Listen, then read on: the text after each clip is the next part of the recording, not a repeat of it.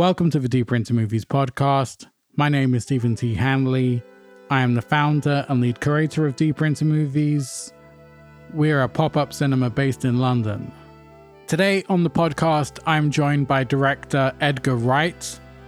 Edgar has 2 movies coming out this year, but we wanted to keep it strictly Sparks. So we're talking about his new music documentary, The Sparks Brothers. This is a really epic documentary. He has a crazy cast of people in it, like Flea, Jack Antonoff, Jason Schwartzman, Tony Visconti, New Order, Mike Myers, Weird Al, Bjork, Beck, Giorgio Moroder, Thurston Moore, Jonathan Ross. Jonathan Ross is a G. Jonathan Ross has got amazing film taste. I should say that. Anyway, The Sparks Brothers is a great documentary, 2.5 hours, spanning 50 years of the Sparks Brothers' career. And it's really inspiring. One of the things I really took away from it is these guys will not compromise. They've been dropped by labels, then they'll have huge hits. But whatever it is, they'll come back and make the record they want to make, regardless of it being commercial suicide. They do not give a fuck about the charts. They will just keep coming back and doing what they want to do. And they've survived through various changes in the music industry over the years. So yeah, great doc. Go check it out. And here is me and Edgar Wright.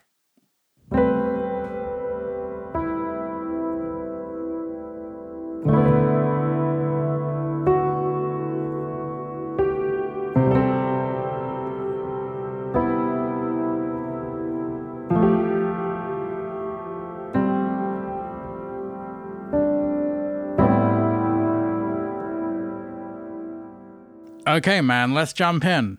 As a narrative filmmaker, how was it jumping into the documentary process? Was that fun or terrifying, or was the freedom liberating? I guess it was liberating. I didn't really think too much about it in terms of what the transition would be. I guess I sort of I love watching documentaries, and I'm always kind of in awe of really great ones. And I've watched a lot of music documentaries. And so I just tried to think about how best I could tell the story of Sparks and also how I wanted to kind of get across how I felt about them. And I knew that a lot of other people felt about them as well. And so, you know, in a way, it was kind of liberating because there's a lot of tools at your disposal to do that don't come into narrative fiction. And so it was something where, you know, did I learn a lot doing it? Absolutely. And I think if I did another documentary, I'd have a much better idea going in what it involves. But I knew it was going to be a long process. And but as a sort of, you know, and I've never really been a great multitasker, but this is the first year where I guess I've managed to do 2 movies in the same year. and what's weird is that in December, last year, I finished both of them on the same day, and I had to do the final check of both of them on the same day. And it was really weird, watching them back to back and going, wow, that's a lot of movie. But it was the whole process was pure sort of pleasure. And I was working with a lot of great people who've done a lot of documentaries before. Like my producer, George Henkin, has produced and directed documentaries.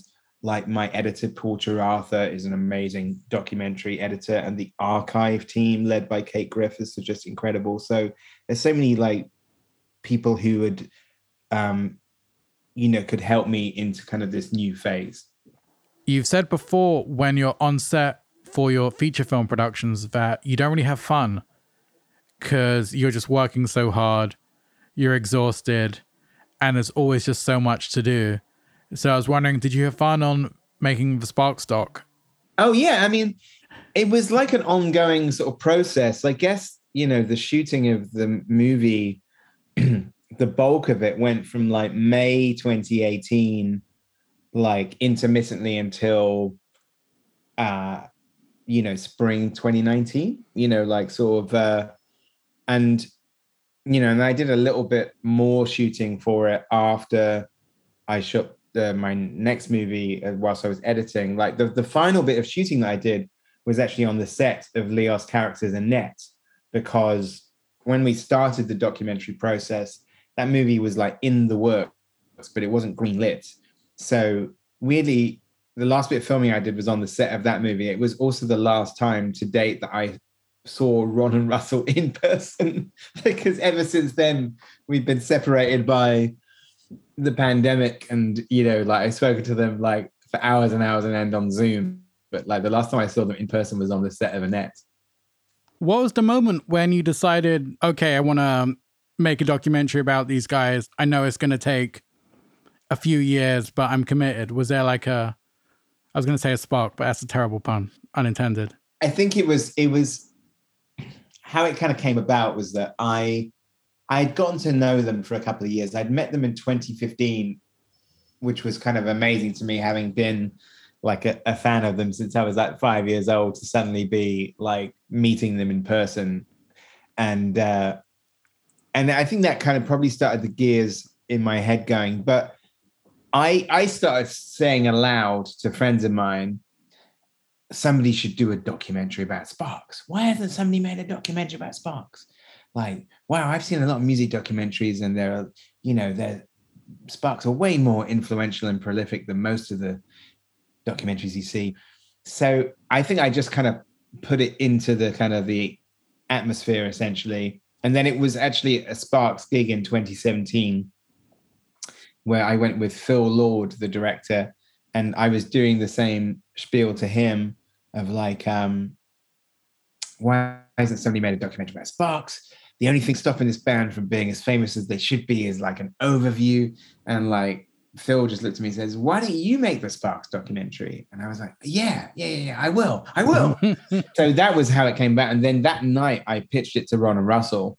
So as soon as I'd said it out loud, without an idea of like when I would make it, who would finance it, like how I was going to make it, the fact that I had said it to them was like a promise that I could not go back on. What were you watching for inspiration? Well, I didn't sort of like watch anything in preparation for it. I guess I just watch music documentaries generally.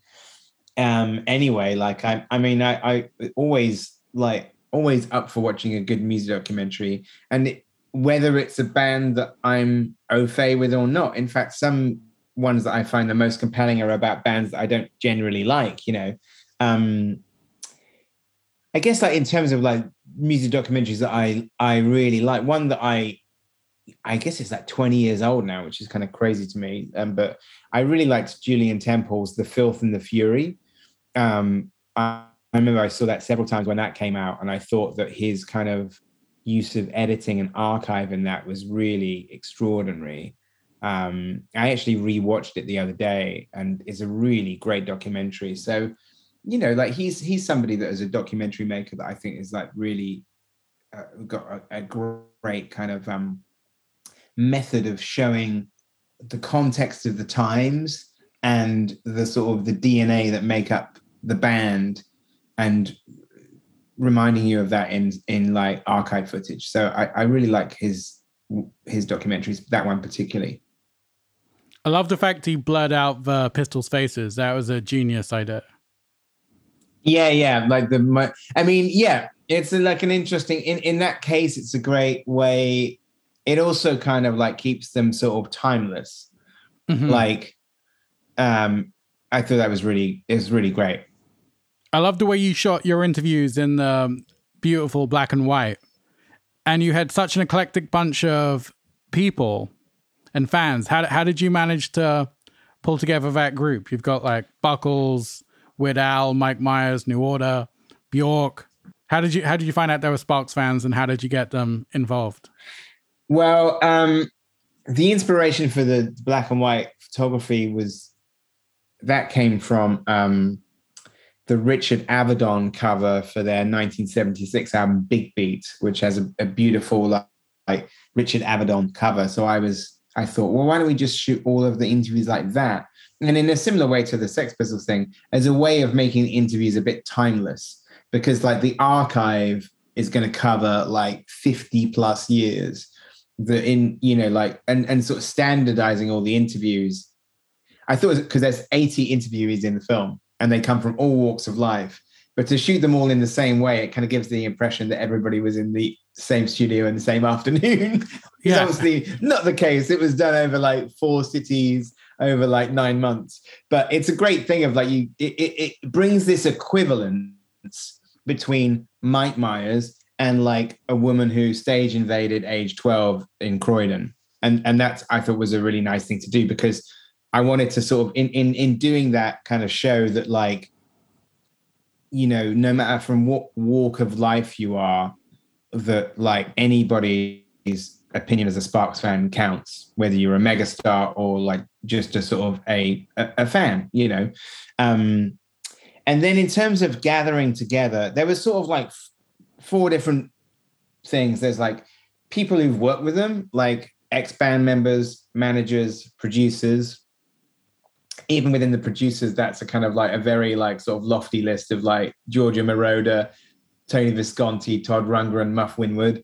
Then there are people, artists and celebrities who've been on record as being Sparks fans, which like Sparks themselves knew about just through interviews over the years. And that would count for New Order, Bjork, Duran Duran, like Vince Clarke and others. And then the next phase was me, where I did a sort of, I guess, like a guessing game where I just assumed that some people might be Sparks fans. And 4 out of 5 times I was correct. So that was me either emailing or messaging or in person asking Beck, Flea, Neil Gaiman, Mike Myers, like, hey, you must like Sparks, right? Oh, I love Sparks. And they were more than willing to be in the documentary. And then the final phase of it, I guess, was that we put the word out on social media through my account and Sparks' account to say, we're making a documentary about Sparks. Do you have any photos, videos, or just memories? And some of the emails that we got about people's memories of Sparks or their connection to them were like really strong. And a lot of those kind of fans who were in the documentary came from that. So the lady Julia Marcus, who was like a stage invader, age 14 in Croydon, she had a great kind of story to tell. And then lo and behold, we had the footage, because in that yes, clip, I love that scene. well, she could like, you know, she could pinpoint herself. I showed her the clip back, as you see in the film, and she goes, oh, there I am, that's me. So it was sort of an amazing thing to kind of like, to be able to kind of cross-reference all these things.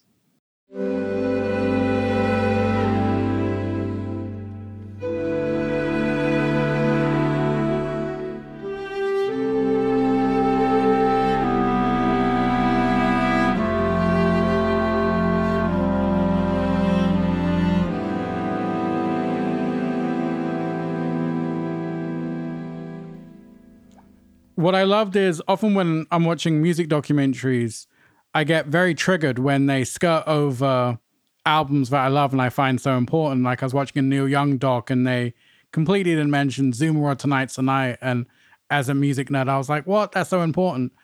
But you went deep. You go album for album, covering the entire thing and drawing it in at 2 hours 20.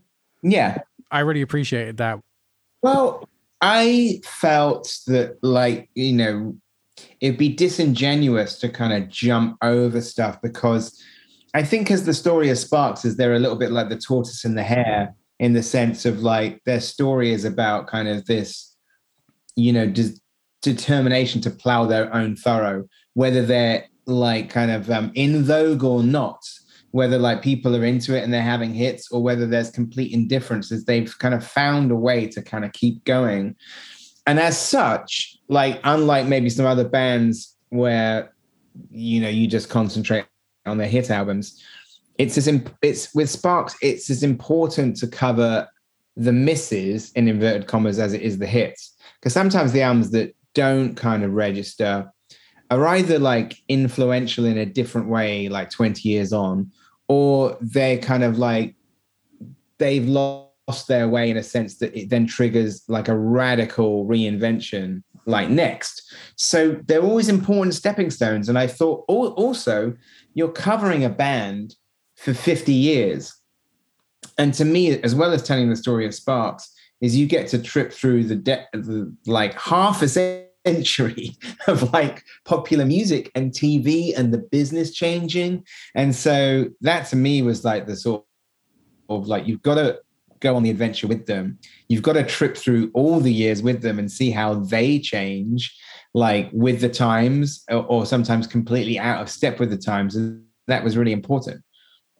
What was the biggest challenge you faced trying to condense this huge timeline?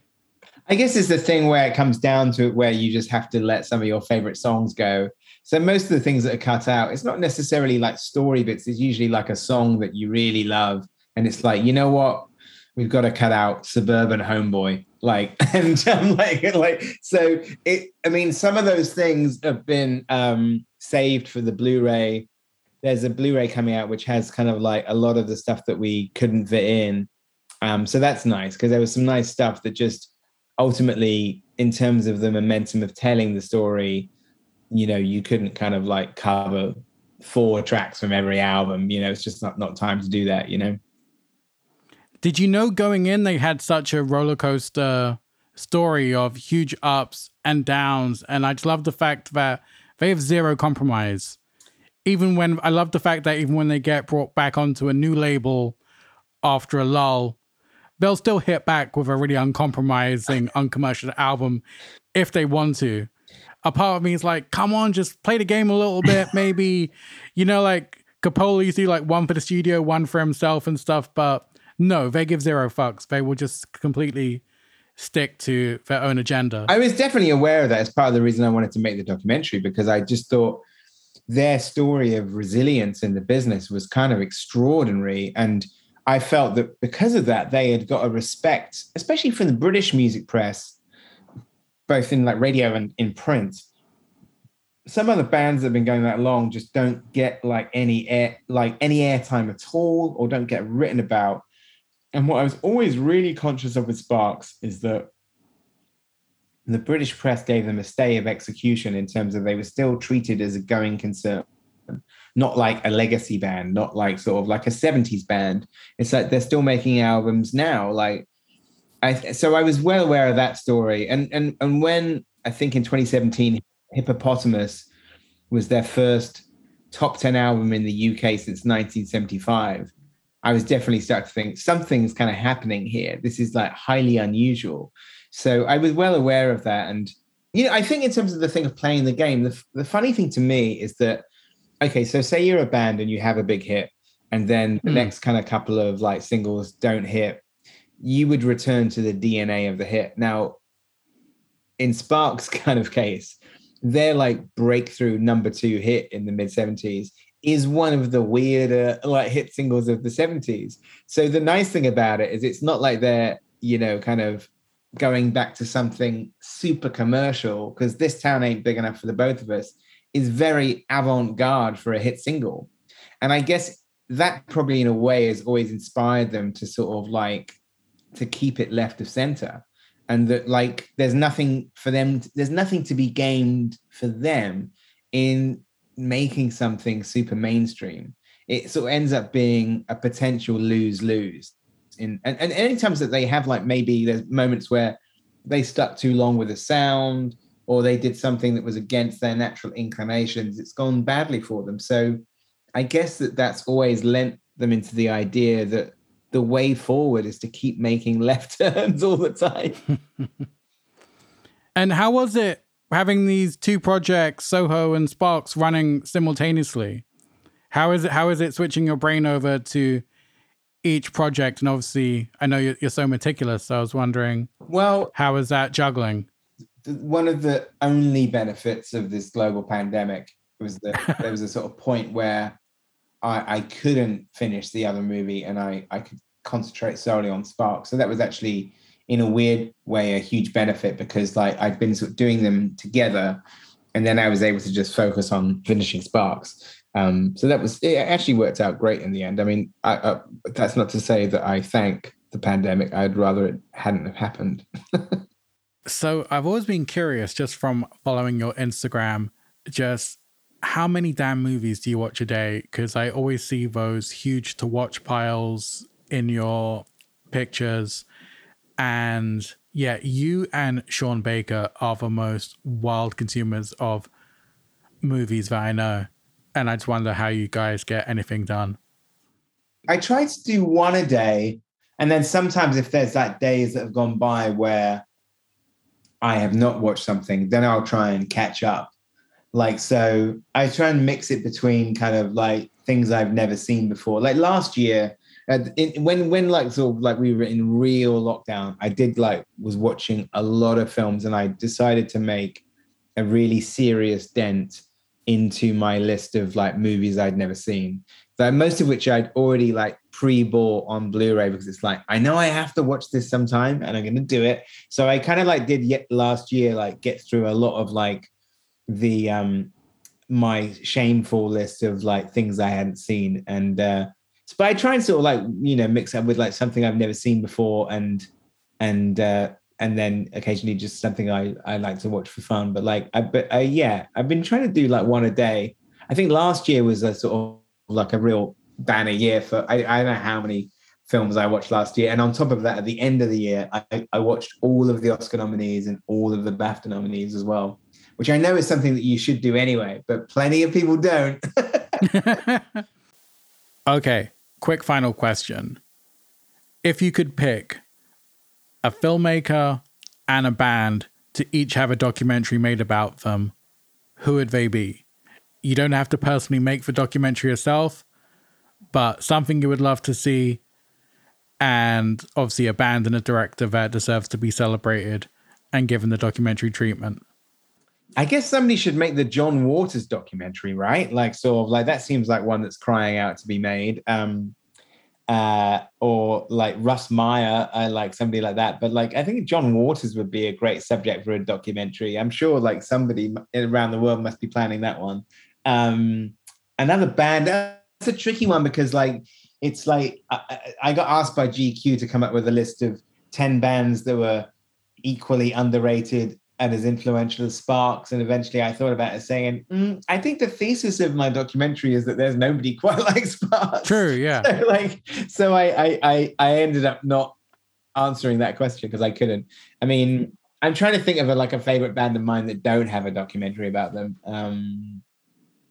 Eventually I think Beck will be a really interesting documentary, because I think he has like a sort of a body of work already, like sort of that is like quite astonishing, and it'd be interesting to kind of like sort of see his story. That's true, especially if you start going from like Odelay to Sea Change and things like that. Yeah. Oh yeah, even before that, the early years as well would be kind of amazing. I'm sure there's like an absolute ton of footage as well. Okay, thanks, Edgar.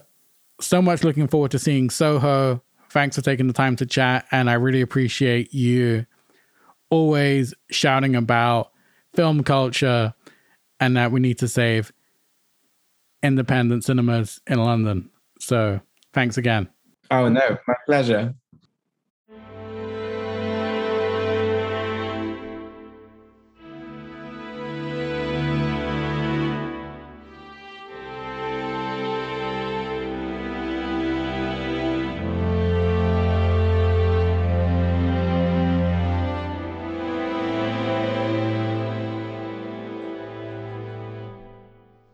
Bang!